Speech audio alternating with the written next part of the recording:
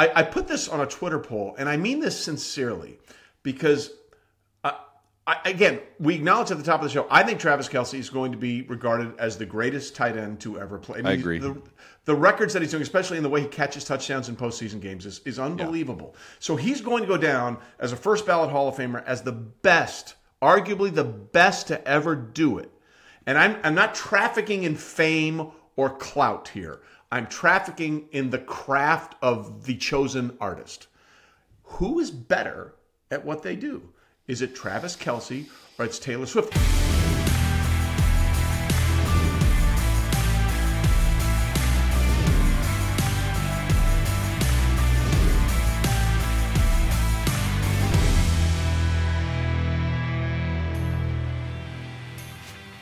What's up, everybody? Welcome into another episode of Chasin It. Trey Wingo here with Chase Daniel. We played week 3 of the NFL season, and I think we know a little bit about a lot of teams, Chase. We don't know a lot about more teams. But I think the one thing we can say with great certainty is the thing that I don't care about, everybody seems to care about. And I want to be clear. Who you're talking about. Yeah, Taylor Swift and her supposed infatuation, romance, likely, whatever, with Travis Kelce, right? When we did the rant last week, I want to be clear. I had no animosity. I just didn't care. I didn't care. But I acknowledge how many people do care, and it's insane. Now you care because we're leading the show with it, so you obviously care. Well, I care about how big of a thing it is. Yeah. In what is normally the biggest thing ever, which is NFL games, and it's been completely supplanted by this army of people, the Swifties, that are just... It's so funny, Chase, for me, to get someone's perspective, right? That someone sent me this TikTok video of a couple. I'm assuming they're husband and wife. I don't know. But she's like, this is so good for Travis Kelce. He's on the map.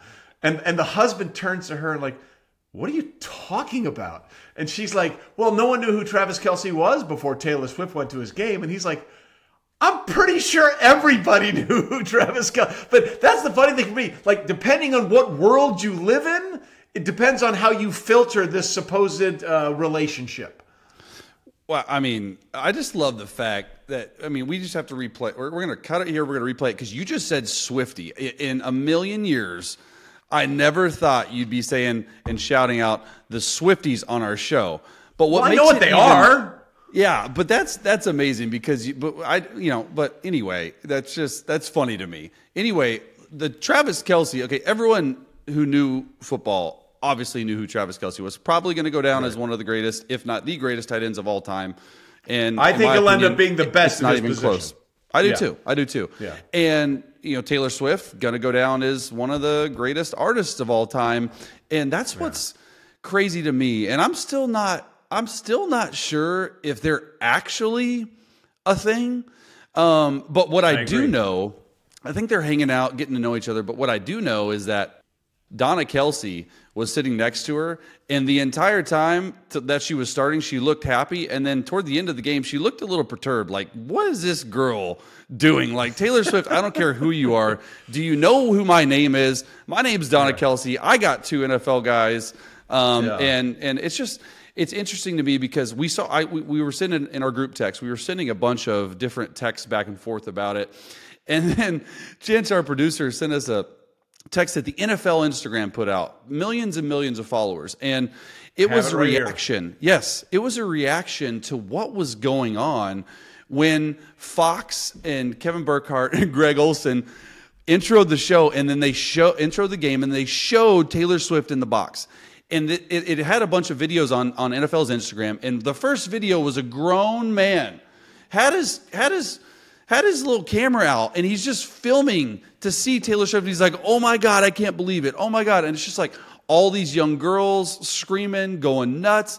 And it's just honestly, the biggest benefactor in this is the NFL, because that game drew all sorts of crazy ratings. And the fact that Fox actually cut away from it at halftime to go to Dallas because Dallas was getting whooped by Arizona. This whole phenomenon to me is wildly crazy. Well, let's take a look at that, okay? Because we all need to recognize the impact that it has. You can care about it or not. I don't, but you have to recognize the impact. The NFL TikTok page I have right here, okay? And we'll get into TikTok a little later. Trust me on that. Has 12 million followers, right? Under the title, it says 9/24/23, Taylor was here. Okay? Oh my God. They posted that on their page on the same day. On the same day that they had Kim Kardashian announce that Usher was going to be the halftime show. Okay? Gosh. The same day that they did that, they did not care because Taylor showed up to an NFL game. And just for comparison purposes, the last 3 TikTok videos that the NFL page has put out is Usher sort of being announced at the halftime show for the Super Bowl, right? 1.7 million views. The reaction to Taylor Swift reacting to Travis Kelce's touchdown, over 10 million views. And then the video of Taylor and Travis walking out of the game together, over 16 million views. So you cannot deny, and no one should even try, the significance of this to a lot of people. I'm just not one of them, okay? But I have to acknowledge that this is an unbelievable thing. Well, I just feel like, I don't know, it seems the timing, and I'm not really one to question, but it seems like the timing is really weird because he was doing all these videos and media appearances, which he normally doesn't do other than his show at the beginning of the week. And then she shows up and somehow gets into his suite. I saw that she snuck into the suite in a popcorn like station thing that was like, I don't know. I saw my wife. You did a deep dive here, so you really did. Yes. On how did she get into the stadium without being noticed? It's all over Twitter, dude. It's all and I swear all these Swifties, and she is like a cult following. Like I didn't realize it, but my wife. Okay, my wife after the game, and the fact was texting her sister nonstop, and they are like fiends for this stuff. They like a good pop culture. Like, and I'm thinking in my head, I'm just laughing. I'm like, no one cares about football. I guarantee you, almost every girl who's 12 years old to like 50 is doing this right now and trying to figure out all the details because she is that major of a pop star. Like that's the story. And yeah, I mean, I saw on Twitter, there's like a big, huge silver thing. My wife showed it that she probably snuck into the suite and out of the suite to go back. Cause everyone's like, how did she get back down to the tunnel, which in the family room, because no one saw her. I mean, it's just like, it's crazy because the amount of security that she would have to have there and just think about all the behind the scenes stuff. That's what's crazy to me is like, she had to. This isn't just like a drop of a hat. Hey, let's just go to KC and let's fly private and go in. There's multiple things they had to deal with the Chiefs for security. She's that type of pop culture icon. That's what's crazy to me. My favorite video that someone sent me was a guy who's a Swiftie, and he's like, "Okay, this is what I've learned about Travis Kelce." The first thing he says, he plays for the NFL. Not that he plays for a team in the NFL, but he plays for the NFL. And then he said he's 33, so he's got about 4 to 5 years left, so then he can go on tour with Taylor. He's already, and then he says, "This could be gone next week." I mean, it's insane. It's absolutely insane how these people are. And again, I put this on a Twitter poll, and I mean this sincerely, because again, we acknowledge at the top of the show, I think Travis Kelce is going to be regarded as the greatest tight end to ever play. I agree. The records that he's doing, especially in the way he catches touchdowns in postseason games, is unbelievable. Yeah. So he's going to go down as a first ballot Hall of Famer as the best, arguably the best to ever do it. And I'm not trafficking in fame or clout here. I'm trafficking in the craft of the chosen artist. Who is better at what they do?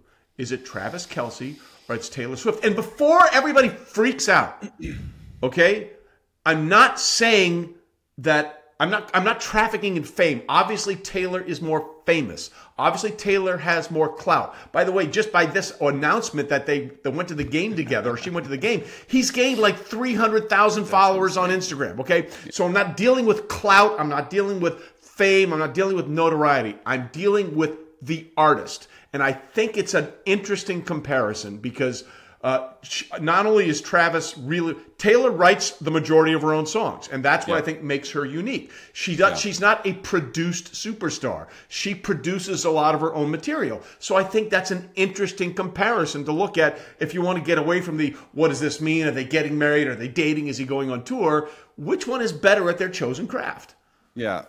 I went back and forth because I actually voted in your poll, and I voted Travis, but I think the more I think about it, I think it's Taylor, because Travis is not Travis without Patrick Mahomes, Alex Smith, and people blocking for him. There's 10 other guys on the field team at the same game, time. the team concept. I get it.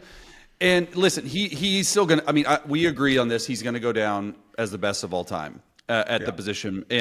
And your boy here threw him his first touchdown pass. Just saying, well, that's a different show. But I do think that what Taylor does and how long she's been able to do it and how long she will continue to be able to do it, like the length of her career, the fact that she writes her own songs, the fact that she goes, I mean, her concerts, I mean, she's playing 44 or 40 songs. I mean, that is a work. I mean, every single night on tour.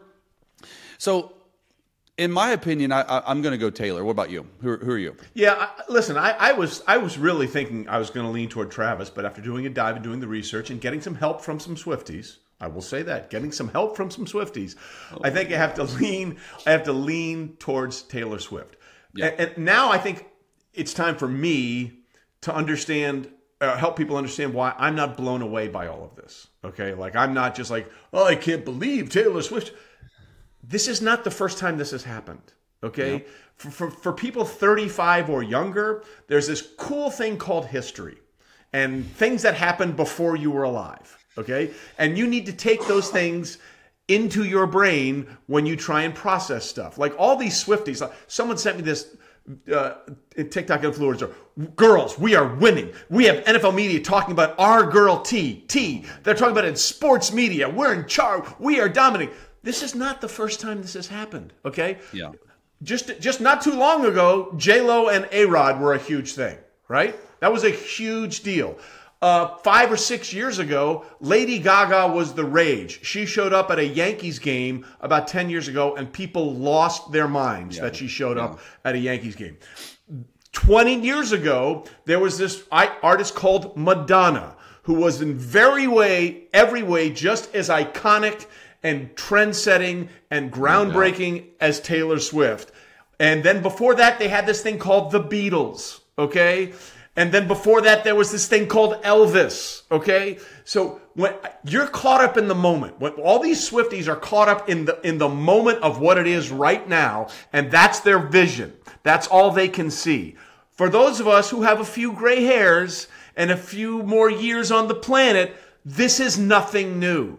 This is just the latest incarnation of what we're seeing. And that's why, to me, I find it hilarious how much people are freaking out about this. I think that's such a good and so well put by you. But I just come back to, like, it's Taylor Swift. And it's not just like the Swifties, so-called, are just, they're insane. It's an army. They're crazy. And so I think that's what they're like, hey, we've taken over the entire world other than the sports world. Like, the sports world's over here. Everything else that has to do with Taylor Swift is over here. Let's go and dip our feet in the sports world. And sure enough, in one day, in about 2 minutes of camera time on Fox, she took over the entire sports world. She owns the whole world now. It's insane. Absolutely. But again, it's happened before. That's what you need to know. Google Madonna Blonde Ambition Tour and be prepared to freak out. I think I need to be prepared to freak out. There you go. Well, you need it because we've already seen you. You were with Taylor way before Travis was. You showed that. You got that picture of you and your wife. And your hair back there, dude, your hair was something, bro. It was actually... There was product in that hair. There was, but it was actually thicker, way thicker than it is now. And just welcome to the rest of your life. Welcome to the rest of your life. I'm just going to keep losing hair, dude. It's like, what's happening right here? But the picture was not good. And actually, like, you know, my wife, I'm going to be honest with you, my wife helped me write the tweet because I was like, I need something like witty and funny. And Kelce is my boy. Like, hopefully we get him on the show here soon. But Like something like that was just like too easy. And my wife dug it up because she had heard they were dating, and then that maybe he would be. And she was like, "You need to post this. Like this is too good." And I'm like, I tried to even go and like try to Photoshop the 89 to 87 and be like, Travis, I told you way before your time. But she was so nice. I mean, that was like when she was breaking out. It was 2015, and I told the Chiefs, like, hey, I'm going to the concert, and they were like, hey, look, let's make Taylor a jersey and we can get you backstage. And that was like right on the cusp of when she became like famous to uber famous. And she was nice. I mean, that was when she actually met people backstage. You know, like I said, I got backstage, Travis didn't, but she was so nice. And we talked for 10 minutes. She was great, took pictures. And what's crazy about it, and I didn't say it, is that my wife and I ended up sitting with her mom the entire concert back in like the VIP area. She was like, hey, you guys want to come watch with us? Like where they were mixing and calling lights and stuff like that. So it was like a really cool experience. I mean, that would never, ever happen today, but it was just too good to share, not to share. Yeah, and also Tom Brady, Gisele Bundchen, okay? They've gone their separate ways now, but like this stuff has happened before. That's all I'm trying to say. Don't act like this is the first time this has ever happened. It's happening. It's happened all the time. And guess what? 10, 15 years from now, when Taylor Swift is no longer touring, there's going to be somebody else. And this thing is going to happen again. I think she's going to continue touring until she's like 60, I feel like. She's going to be touring forever. To be fair, so is Madonna, and she's not getting the same crowd that she did 20, 30 years ago, right? So that's what I'm saying. There will be a time when this will be passé. Yes. Yeah. And so just you all are caught up in the moment because you're at that certain age and all you see is this. That's all I'm trying to tell you. Blinders. It's fun, it's great, but it's not unique in any way. Yeah. What is unique is what we saw the Miami Dolphins do on Sunday to the Denver Broncos. Wow. I got to tell you, I don't know if I can think of any other game in my life, Chase, where I saw a team put up 20 and still lose by 50. By 50! Okay? They scored. I mean, I've seen 63-7. I've seen 62 to whatever. But you score 20 points and you still lose by 50. And oh, by the way, it was 70-20 with 8 minutes to go in the fourth quarter. 8 minutes to go in the fourth quarter. They could have put up any number of points they wanted. And we don't need to get into whether they should have gone for the record or not. I don't care. I thought Mike McDaniel was being classy in that situation. But we have to acknowledge how good Miami is right now because they did this without Jalen Waddle. Okay, they scored 70 without arguably their second best offensive player. Hill was there. Obviously, Devin Achane, the rookie now wants to be called Achane, is what he said, out of Texas A&M, has been phenomenal. But how good can Miami be? Because they're on a pace right now. They have more yards through the first 3 games than any other team in NFL history, and they have the second most points through 3 games than any other team in NFL history. How good can they be? Well, I mean, you saw it on Sunday. I mean, I'm watching the game, and Denver actually got it to 21-7 after it was 21, and I was like, oh, okay, they might have a chance. And it was one of those days where, as an offensive play caller, as an entire offense, like, you can't lose. I mean, they put their backups in after the first drive in the third quarter. That is unheard of. And Denver didn't do anything to like stop it. Like they almost like laid down. That was what was more interesting to me because this is about pride. This is about, you know, how you feel. This is like, hey, can we get a couple drives together to just make ourselves feel better about ourselves? And to Sean Payton's credit, like he left Russell in there. I would have taken him out, put the other guy in, and you know, because you're worried about injuries. But the story for sure is Mike McDaniel, Frank Smith, Tua. I mean, Tua right now is the reason, obviously, that this offense is working the way it's working.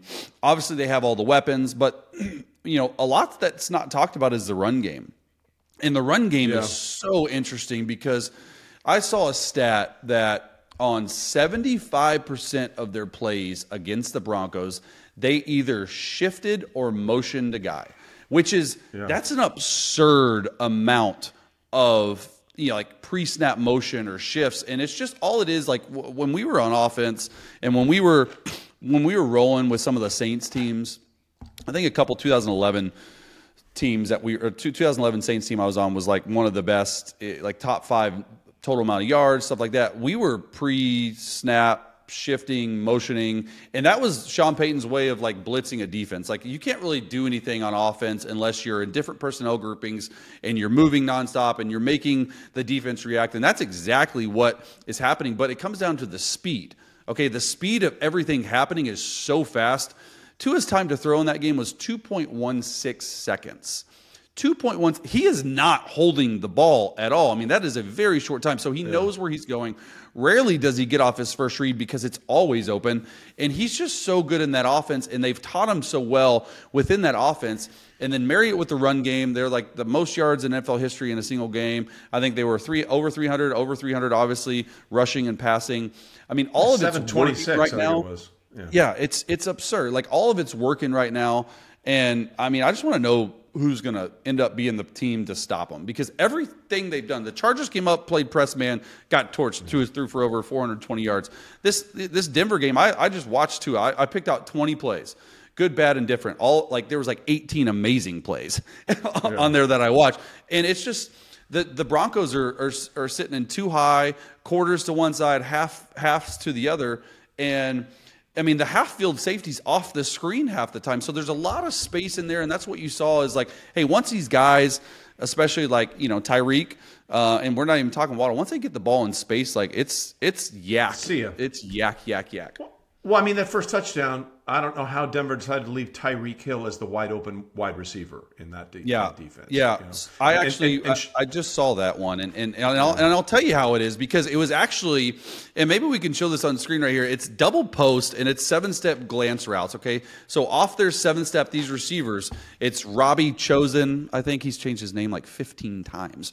Robbie Chasin, Robbie Anderson Chasin. Whatever you want to call it, and Tyreek, and Tua's actually looking at Robbie on the right side of the screen, and they're running double post, and Tua should just get down to his check down. Well, they're playing quarters to Robbie's side, so the quarter safety hits him, and Tyreek just continues to run, even though this is not his route, and there's a half-field safety way over here off the screen. I pause it, you can't even see him, and he's just so open, like Tua just stays with him, throws it to him, and I pause it. There wasn't a guy within 15 yards of Tyreek on that first touchdown, which is absolutely insane. But it was a busted play, and he had all day to throw, which is nuts. Yeah. All right, so you have to give Miami all the credit in the world, and McDaniels has taken that San Francisco offense running game that you've alluded to with Mostert and now Achan, and it is killing people. The other side of the coin is Denver. Here's the most upsetting thing if you're a Denver Broncos fan. Russell Wilson is so much better this year. Yeah. Like, Sean Payton has had the Sean Payton impact on Russell Wilson. He is not really part of the problem right now. Everything else is the problem. You know Sean as well as anybody. I know Sean.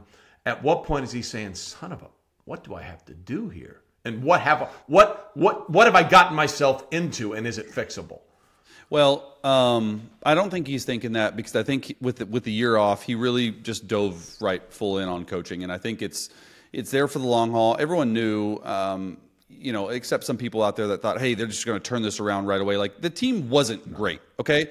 His job was to get Russell playing at a higher level, which he is. Russell is playing stat-wise very good. They're 0-3, though. Way better than last year. It's not even close. And the thing about me is that, you know, being in that division for a long time, their defense, I thought too, they had a lot of people, their defense is not the same defense as last year or the year before. No. And that, to me, is the problem.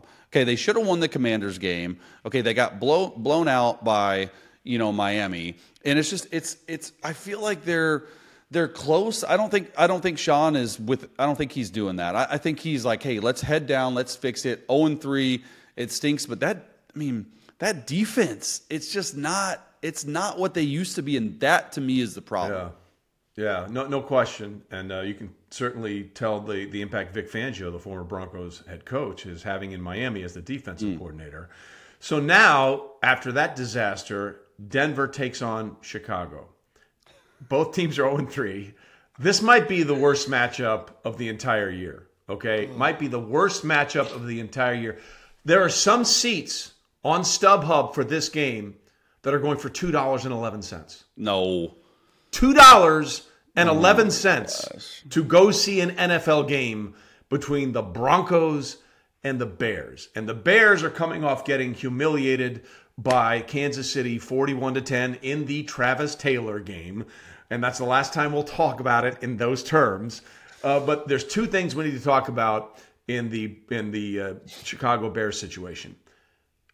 The idea of Justin Fields playing instinctually and thinking less, that didn't work. They have a problem, Chicago does. I don't know if it's the marriage between Eberflus and Kelce and Justin Fields, or is it Justin Fields, or is it just the coaching staff? But there is a problem there that they tried to fix by bringing in Eberflus last year, and we saw some things that improved with Justin Fields in his ability to run, but his ability to throw accurately, consistently, and read defenses is still a problem. How big of a concern is this for a team that took a first-round pick with their quarterback in 2021? Well, it's a major concern, right? I mean, this is not what you're expecting. You're expecting in year three, you're hoping for and expecting, if you're Ryan Poles, a jump like Jalen Hurts had from his second to his third year. We've talked about that a lot.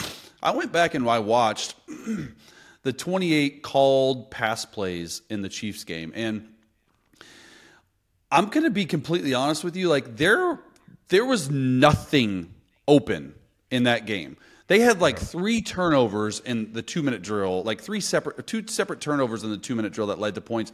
And so when you get behind that much and you're on the road, you're playing in the Swifty game, like stuff that just happened to your organization just happened, like there's no coming back from that. Like there's in my opinion, there was no way they were going to win that game.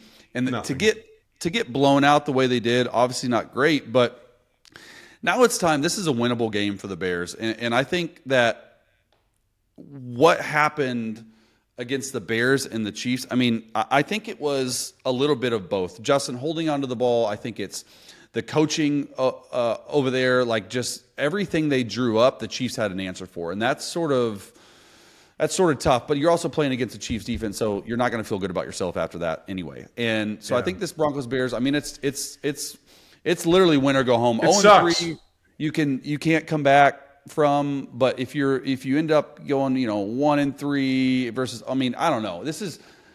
I'm going to watch it just because I think the quarterback play is interesting. I want to see what Russ does and what they have going on. I used the word interesting right there. Okay, I didn't say cool or good. I said interesting, and I do want to see what Justin Fields much does in the same way a car wreck can be interesting. Right? Like, ooh, what happened? I can't imagine there's going to be much of a sellout of this game. Yeah. So then there's two things we need to touch on Kansas City, and you mentioned it. And people are going to say, "Oh, it was the Bears. What does it matter?" Well, through 3 games, the Chiefs' defense has given up 3 touchdowns. Okay. By the way, they played the first game against a really high-scoring, highly powerful, potent Detroit Lions offense, and only gave up 2 touchdowns. And what sealed the game was the pick 6 off Kadarius Toney's hands. They played that one without Chris Jones. They had a bunch of players out against Chicago, including arguably their second best defensive player, Nick Bolton, who didn't play. Yep. Linebacker out of where? Where's he from? Where's Nick Bolton from? Mizzou, baby. There you go. And they still just suffocated the Chicago Bears. People do not understand how good this defense is in Kansas City right now. This is by far, by a mile, by a freaking mile, the best defense Patrick Mahomes has ever had to deal with on the other side of the ball. Chase, you've seen this defense. It's a top 5 unit in the league right now. There's no doubt. And by the way, they're the youngest unit in the league right now. The 2022 draft, the 2022 draft. You go back and look at that draft and look at all the defensive starters and stars. They got that. That is a clinic on how to draft players and have them on rookie contracts for 4 to 5 years. But go ahead. Yeah. No, I mean it's one of the top 5 defenses in the league, and Spags has done such a good job of getting that defense to a point, because it's not like some sit back and some quarter style defense, and it's a very attacking style defense. They're probably the number one team in the league at doing edge pressure. I've talked about it before. It's these, whether it's a nickel and a dime or a linebacker and a linebacker at a base, like whatever. And they give this feeling, hey, we're bringing 6, we're bringing 0, and it doesn't. And it's difficult to like prepare for. And the fact is that like when they weren't blitzing Justin Fields on Sunday, they were playing this quarters look where it's almost man outside, and everyone underneath is just tied. Like you can tell it's getting taught really, really. They're just tied to the quarterback and to the line and the film study and the breakdown of what they're doing and how it's being taught. Like that to me is what's interesting, and to an outsider's eye, they're just gonna be, oh, they're playing good. Well, they're being taught really well on the defense. They don't do a whole bunch of stuff, but I mean, these routes that Justin Fields and the Bears and everyone else were running, like they're taken away. Like it's not even like remotely open to where you're going to throw it. They're getting doubled and stuff. And I just think everyone's taken, authority within that defense. Like, hey, we're going to be really great. And I do think it's like one of their best players on defense, other than Chris Jones, didn't even play. Which Bolton, like it's nuts. It's crazy. Spagnuolo is really putting together a really good unit, and Brett Veach, the GM, has given him a really good hand. All right, before we move on from this, you and I had the same reaction to one throw from Patrick Mahomes on Sunday. It was in the first half, and he was sort of rolling to his left, and he's about to take a hit, and Justin Watson is running out, sort of an out route to the right sideline. I don't know if there's another human that could make that throw. And I said at one point after watching, great job by Watson to adjust because he was looking over his left shoulder on the inside, then turned to the outside. And you said, no, bro, Mahomes threw it that way, so he had to do that. Yeah, and that's what people don't understand. Like, that's what we were talking about, and that's what a lot of people don't. Like, they're going to see the completion on the stat sheet, be like, oh, cool, 40-yard completion. But if you look at the play, Watson's not even really in the read. He's looking away from him. He gets flushed out of the pocket. He goes up into the pocket, and there's nothing there in the pocket to move up in. And so he's belly to belly with an offensive lineman, throws it, and no one in their right mind, like when he saw Justin Watson going, Justin turned upfield and was looking over his left shoulder. Okay, but Patrick saw a bunch of stuff in the middle of the field and said, in a half second, in an instant, said, hey, I see all this while there's stuff in my face I can barely tell, and decides, hey, if anything, I'm going to give him a chance over his back shoulder or his right shoulder, and Justin actually does a really good job making it, but there's no one in the world that can make that split-second decision to be able to throw a ball like that while getting hit and be that accurate with it. There's multiple plays in a game like that, but like it was just sort of glossed over. But it was one of the best throws I've seen this year, without a doubt. I just want to make clear why you're saying this. You were with Drew Brees in New Orleans. You were with Justin Herbert the last couple of years for the Chargers. So you've been around quality quarterbacks. You're saying you don't know anyone else that could have done what he just did with that throw.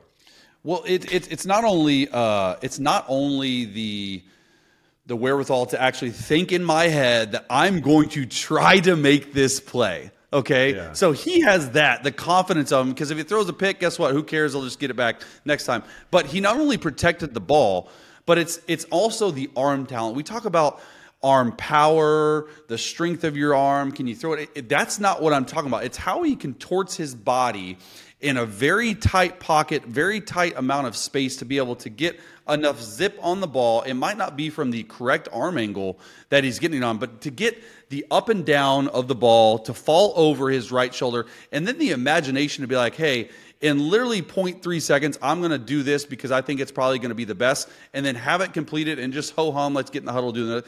It's you're watching greatness. Yeah. And it's these ho-hum throws that people take for granted that I'm just like, as a quarterback who has seen Drew Brees, Alex Smith, Carson, all these guys make these, it's not even close, the amount of arm talent that Patrick Mahomes has. It's far and above superior. It's not even close. Yeah, that's why he was the fastest 25,000 yards in NFL history, and did it, I think, with 7 games to spare. So absolutely ridiculous. All right, we'll get about bad quarterback play, and there's a lot of it, a little bit later. But we mentioned the Chargers, and the Chargers avoided going 0-3 with a win in Minnesota. The Vikings are 0-3. But, man, did they get lucky. And listen, I know that you love Brandon Staley, but I got to tell you, his decision for me 4th-and-1 with a 4-point lead with just about 2 minutes to play in the game, and he goes for it inside his own 25-yard line. You know, the mentality is, hey, we get the first down, we basically win the game. I get that. But as the head coach, you have to rationalize and go through the process of what happens if we don't get it. Is the risk versus the reward. And I think that's the thing that drove me. Like, to me, I tweeted this. I think after I said I think Brandon Staley just committed a fireable offense. They were bailed out because of a tip ball in the end zone that Murray was able to pick off. But those decisions, they look worse and worse almost every week with Staley. Okay, the last 4 games that he's coached, he blew a 27-0 lead in the playoffs. He lost the first 2 games of the year, and quite frankly, he should have lost this one. Okay, By that decision, they should have lost that game. It's getting harder and harder for me to defend Brandon Staley as a head coach with these decisions that he keeps making. Yeah, I mean, I'm not going to lie. So I'm watching all these games. And by the way, watching multiple games, 8, 9 early games at once is very difficult to do. So congrats, America, because this is the first time. It's a skill. It's a skill. And I have not mastered it because I have, a YouTube TV with 4 screens and then another TV on the outside patio and I'm trying to watch and trying to figure out what sound I pick. And usually the sound for me in the early games, if the Chargers are playing, or on the Chargers for obvious reasons. And when I saw that the Chargers were sort of rolling and it was going to end up in a shootout, and I saw that decision, I thought to myself, boy, they better not lose this game because things could get really, really interesting on the way back. And I'm not just talking about, hey, a fireable offense. I'm talking about, like, you might lose the locker room at that point because to me, that is absolutely absurd. Now, it's not getting talked about. It's not getting national news now because they won and they're 1-2 rather than 0-3, and their defense ends up bailing them out. But Kirk Cousins fit that ball into the tight end. He dropped the ball, which should have been a touchdown, and Kenneth Murray picked it off in the end zone for the win. And sometimes that's crazy. Like, sometimes you look back on some of these situations, and that's sort of maybe the break that teams like this need, because the Chargers right now, their defense is not great. And they would be the first one to tell you that. But their offense right now, I mean, other than losing Mike Williams, their offense, I think Quentin Johnson's going to step up, is absurd. Other than Miami, they're the second best offense in the league, and it's not even close in a lot of these categories. So they are rolling right now. To have 40 completions in an NFL game like Justin Herbert did, 47 completed 85% of his passes, over 400 yards. Keenan Allen had a monster day, threw a touchdown pass, caught 15 to 18, I don't know, something crazy amount of passes. Like, they're rolling, and it's just a shame that decision. I mean, I like the guy. I just thought the decision in the moment was saying to your defense, I don't trust you. And, Thank you. And that's just literally what it is. And it's saying, hey, it's a little bit like, I don't trust the defense because of the way they've been playing, but also like, I want to win it. So there's a fine line in that locker room on how you take that. And it ended up winning, and they're having fun on the plane ride home, and they're having hard conversations, yada, yada, yada. But from an outsider's perspective now, it was just like, punt the ball, make them go 70 yards at most to score rather than give them 20. It was an interesting decision, to say the least. Well, Staley will say, well, I trusted my defense. Well, no, if you really trust your defense, what you want to do is punt it away, because then they have to go the length of the field, okay? And look, they got away with it. But it drives me crazy when coaches do this, because, and I get into these fights with analytics folks. I want to be clear. I love analytics. I love statistics. Okay. I factor that into everything I'm thinking, but you can't just say, well, it was the right decision because, 78% of the time on 4th-and-1, you're going to get it, because going forward on 4th-and-1 inside your own 24-yard line is not the same as going forward on 4th-and-2 from your 27 in the first quarter. Okay. Those are not the same thing. They're not the same thing. And we had this fantastic argument years ago with the stats department at ESPN. Do you remember the Colts-Patriots game, 2010, I think it was, when Bill Belichick went for it on 4th-and-2 at Lucas Oil Stadium. Out right to the right. And they didn't get it. And the guy said in the stats bar, well, that was the right call based on the numbers. I said, well, what are the numbers going for it on the road, 4th and 2, hostile environment, inside the 30? He said, well, there's not enough stats to find that. Well, then it's not the right number, okay? You can't equate a second quarter, 4th and 1 with over 30 minutes of football to play to a game-deciding situation with the feelings of the players, the emotions of the players, the amplitude of the moment. That's a different thing. Those things are not the same statistic. And I hate it when people jump those stats and put those stats all together and say they're equal, because they're not. Well, and I mean, they're not. And a lot of it has to deal with how are you feeling, how the game is rolling, how things are going. The big M, momentum, is actually very big. It plays into some of these coaches' thinkings, and the momentum was on their side. And the 4th and 1 play, a fullback dive, like that's the play.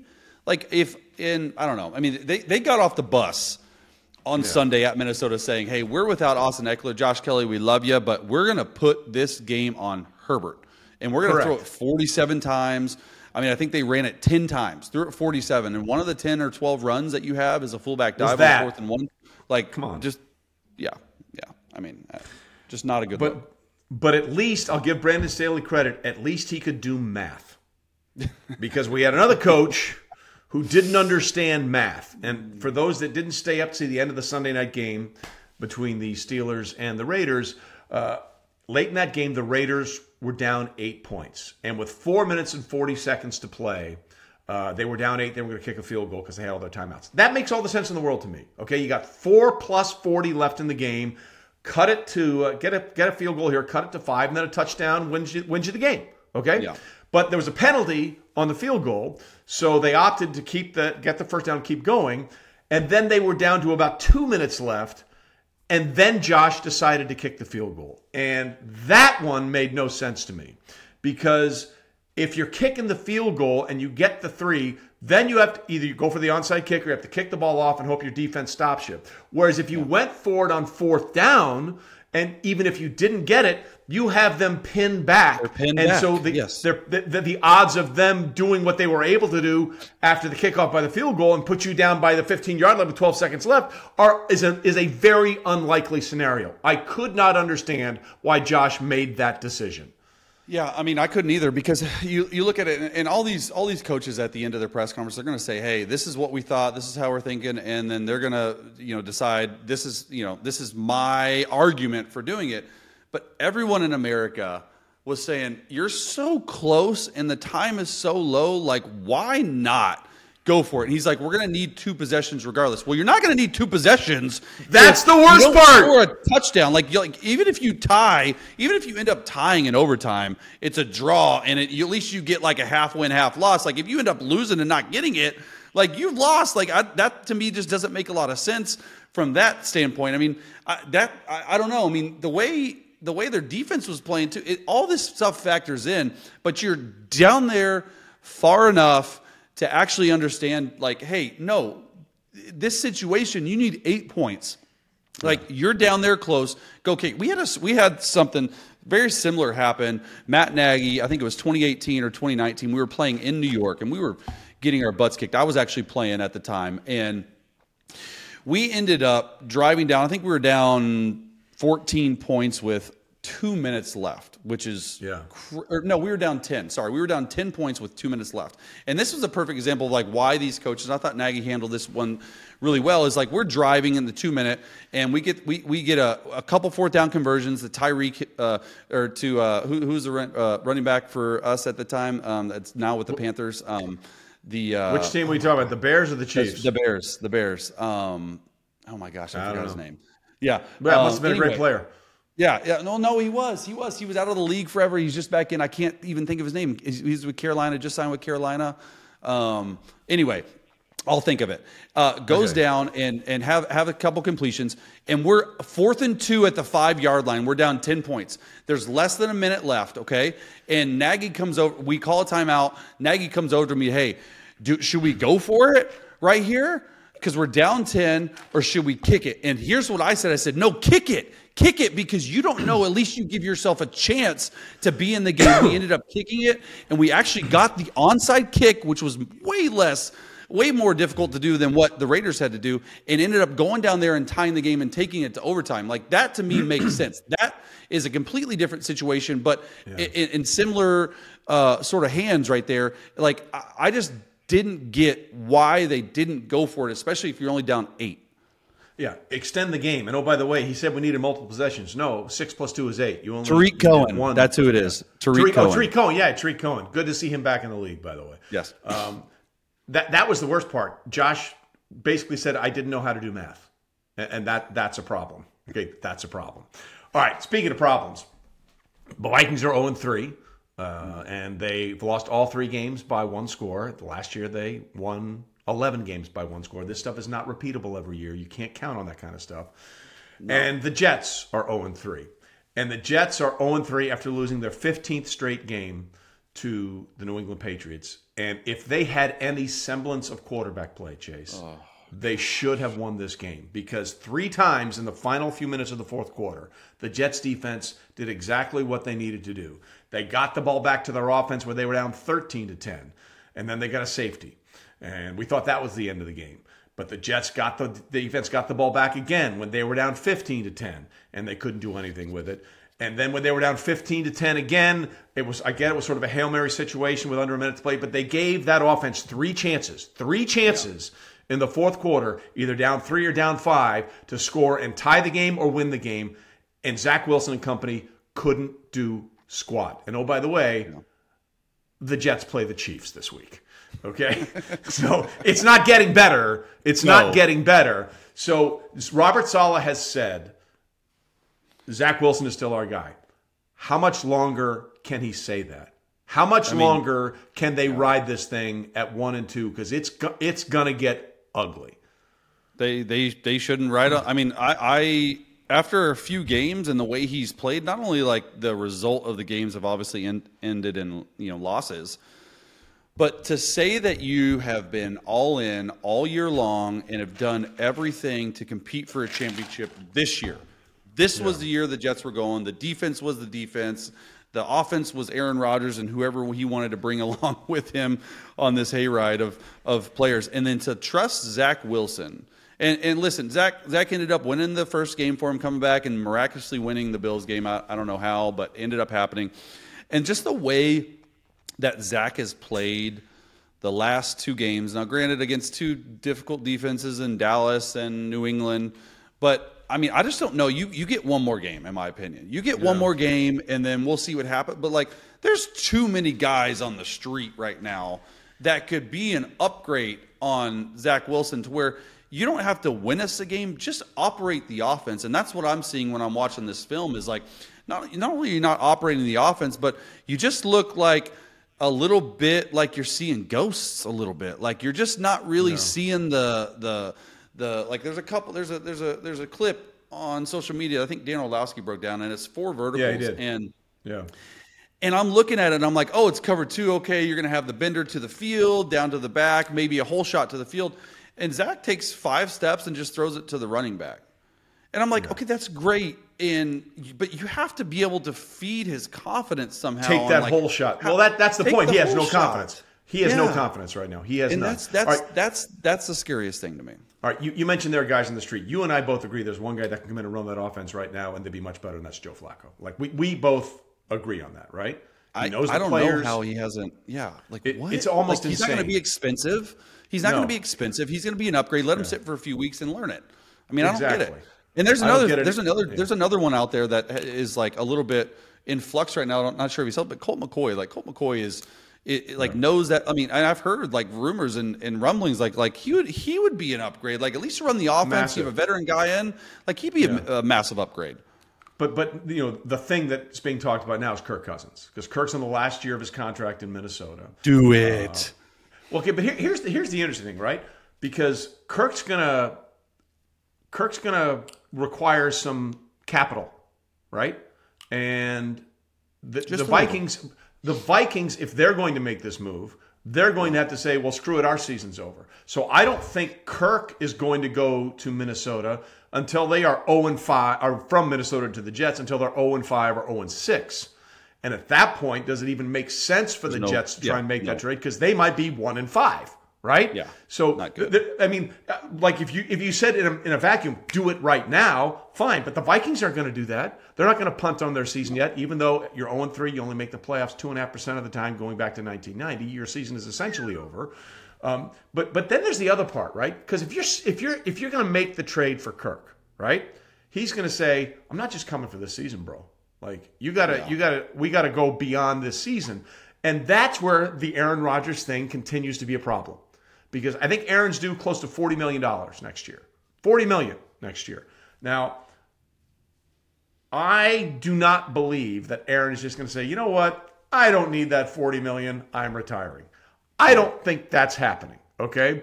He'd be an idiot to say, you know what? I'm just going to not take that $40 million. See ya.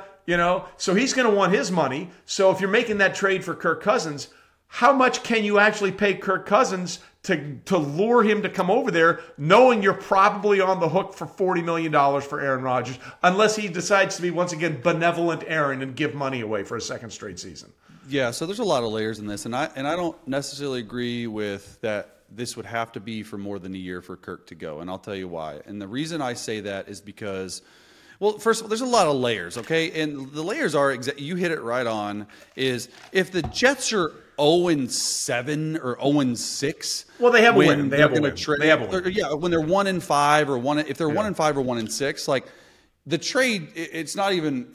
But if the Jets can like get 3 wins, be like 3-4 or 3-5, like something like, then it might make sense to trade for a guy like Kirk. It's going to be a huge cap hit this year, but if I'm Minnesota and my season's down the drain, why not trade him? And Kirk's saying, hey, I can go, and if we can get like even in the playoffs and let me have a few games to get revved up and get rolling, like it makes a lot of sense because Kirk can not only play for a Super Bowl contender, which I thought they were, even, obviously with Aaron Rodgers, and nothing's changed other than the quarterback play. So if you can plug Kirk Cousins in there and say, hey, we're going to go on a run here, and Kirk has a amazing couple 10 12 games, and it's only going to make him more money, and he's going to hit the open market. And of course, I don't know if the Jets are going to be willing to walk away from 40 million, obviously that, but I think it could work out. But it all depends on the Jets record. Truly all depends on the Vikings record. And the Vikings record, right? If they win 3 in a row, they're not punting on them. They're not doing that. No. Yeah, I mean, if they end up 3-3, I mean, I totally agree. So the next 3 discussion, because I think he's gonna. I want it to happen. I tweeted it the other day. I'm like, let's make it happen, man. Like let's go. Let's get Kirk Cousins, Broadway Kirk, man. That'd be something else. That would be spicy. I think the next 3 weeks will determine whether the Jets want to make that trade or the Vikings want to make that trade. But right now, it makes no sense for either team. Yep. Got to talk about Mac Jones.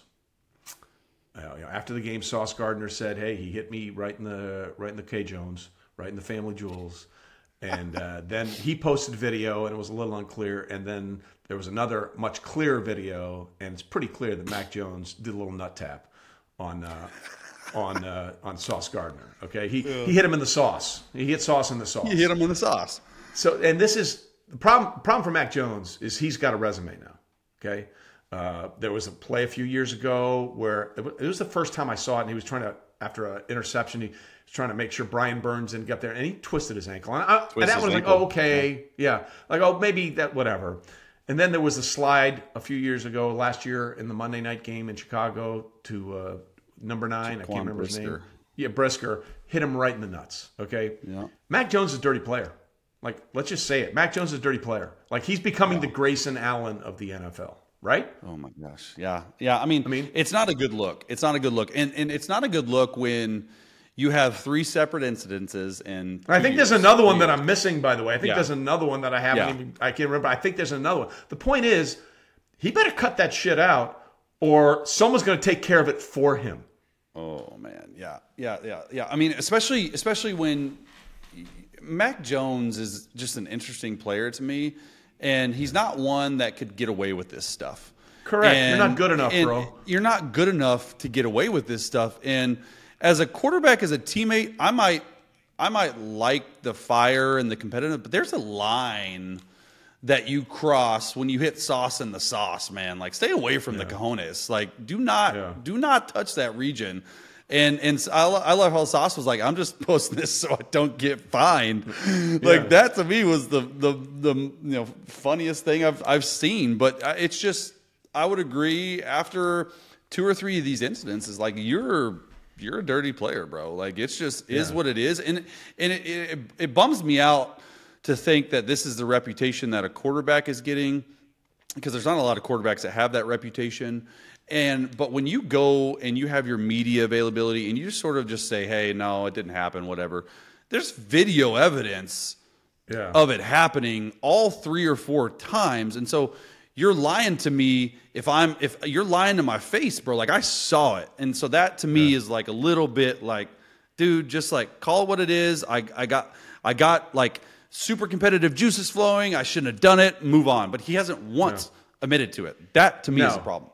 By the way, Chris Long had the greatest line ever. He said, dirtiest QB out there, Conrad Throbler, which is a throwback to the former Cardinals offensive lineman Conrad Dobler, who was regarded and enjoyed being the dirtiest player in the league when he played in the 70s and 80s. So hat tip to Chris Long for Conrad Throbler. Really, really, really nicely done. All right, let's wrap this up with rapid fire. Through 3 weeks, what is your favorite storyline in football right now? And it can't be Taylor Swift and Travis Kelce. I'm just telling you that right now. Can't be. I wasn't going to say that. Thank God. It's Tua. It's Tua and the Dolphins, because it's not only like my favorite storyline, but it's historical. Like, the start to the season is historical. Like, the way they're playing on offense, they might not lose a game. I mean, it's going to be impossible to keep it up, but we'll see what happens when teams are actually able. Did you just say they may not lose a game?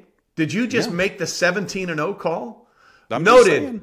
Chinch put it down on the pod that just about 50 minutes in, Chase, in, man. Chase says 17-0, baby. 17-0. Yeah.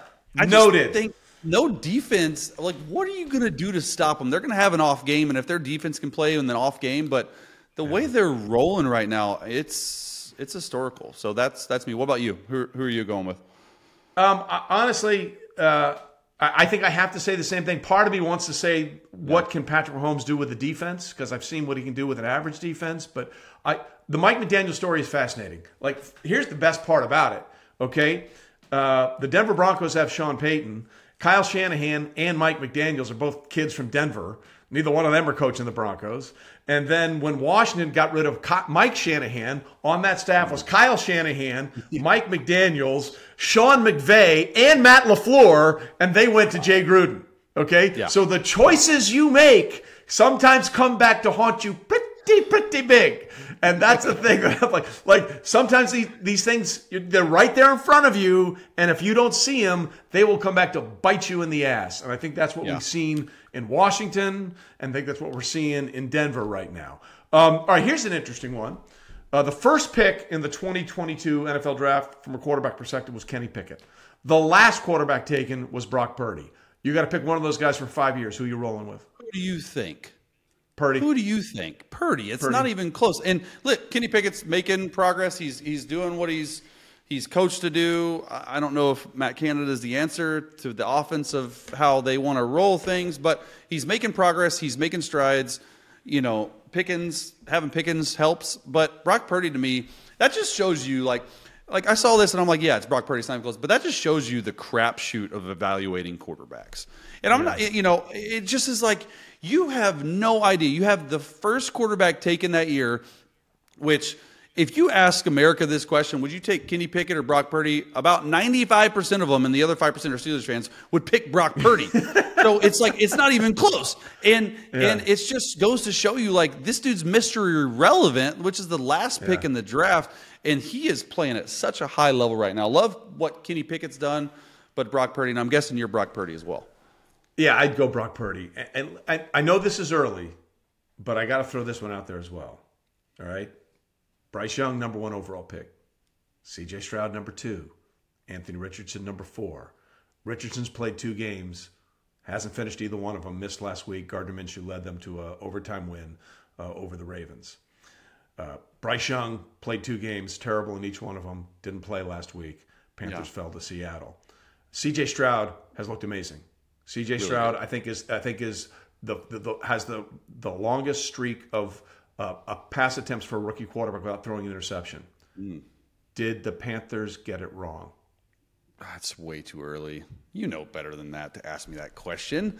He's played 2 games. Like what? You're just come on. He's so small. He's so small. He is so small. And he's already missing time. Yeah, I mean it's not good. It's not a good look. But give him a year. Ask me this next year when we're on the second season. Okay. All right. Give it. Oh, good. Second season confirmed. Got it. Let's Nailed go. down. We are locked in for the second season. But this is the generational gap that is fun. We'll close it up with this because what I love most about talking to you is how we look at things completely differently. And when I was putting something up on TikTok this week, Chase Daniels and Chinch put up the screenshot, responded in the group text, Trey Wingo has a talk. Not a TikTok, a talk is what you sent me. And I wrote back, Chase calls it talk. And Chase responded, how old are you again? And I wrote back, old enough to know you got to put the product where the peoples are, baby. That's just product placement. You got to put it out there where people can consume it. And you have a talk too. I refuse to call it TikTok. Like, just call it talkie or talkie. I mean, like, whatever. And I'm still trying to figure out how to use it. But yeah, I mean, now you got me on the whole talk train. Yeah. And yeah, I mean, listen, it is, you got to, I like what you said. You got to put the info where the people are, but I'm a little bit worried about how to keep up with all the social media now, but I'm trying to make it work. Yeah, don't worry about it. There'll be no dancing post for me. Trust me, I can promise you that. We'll just say instead of TikTok or talk. That's what America wants is you dancing. Yeah, no, that's definitely what America doesn't want. And on that note, ladies and gentlemen, we will say goodbye.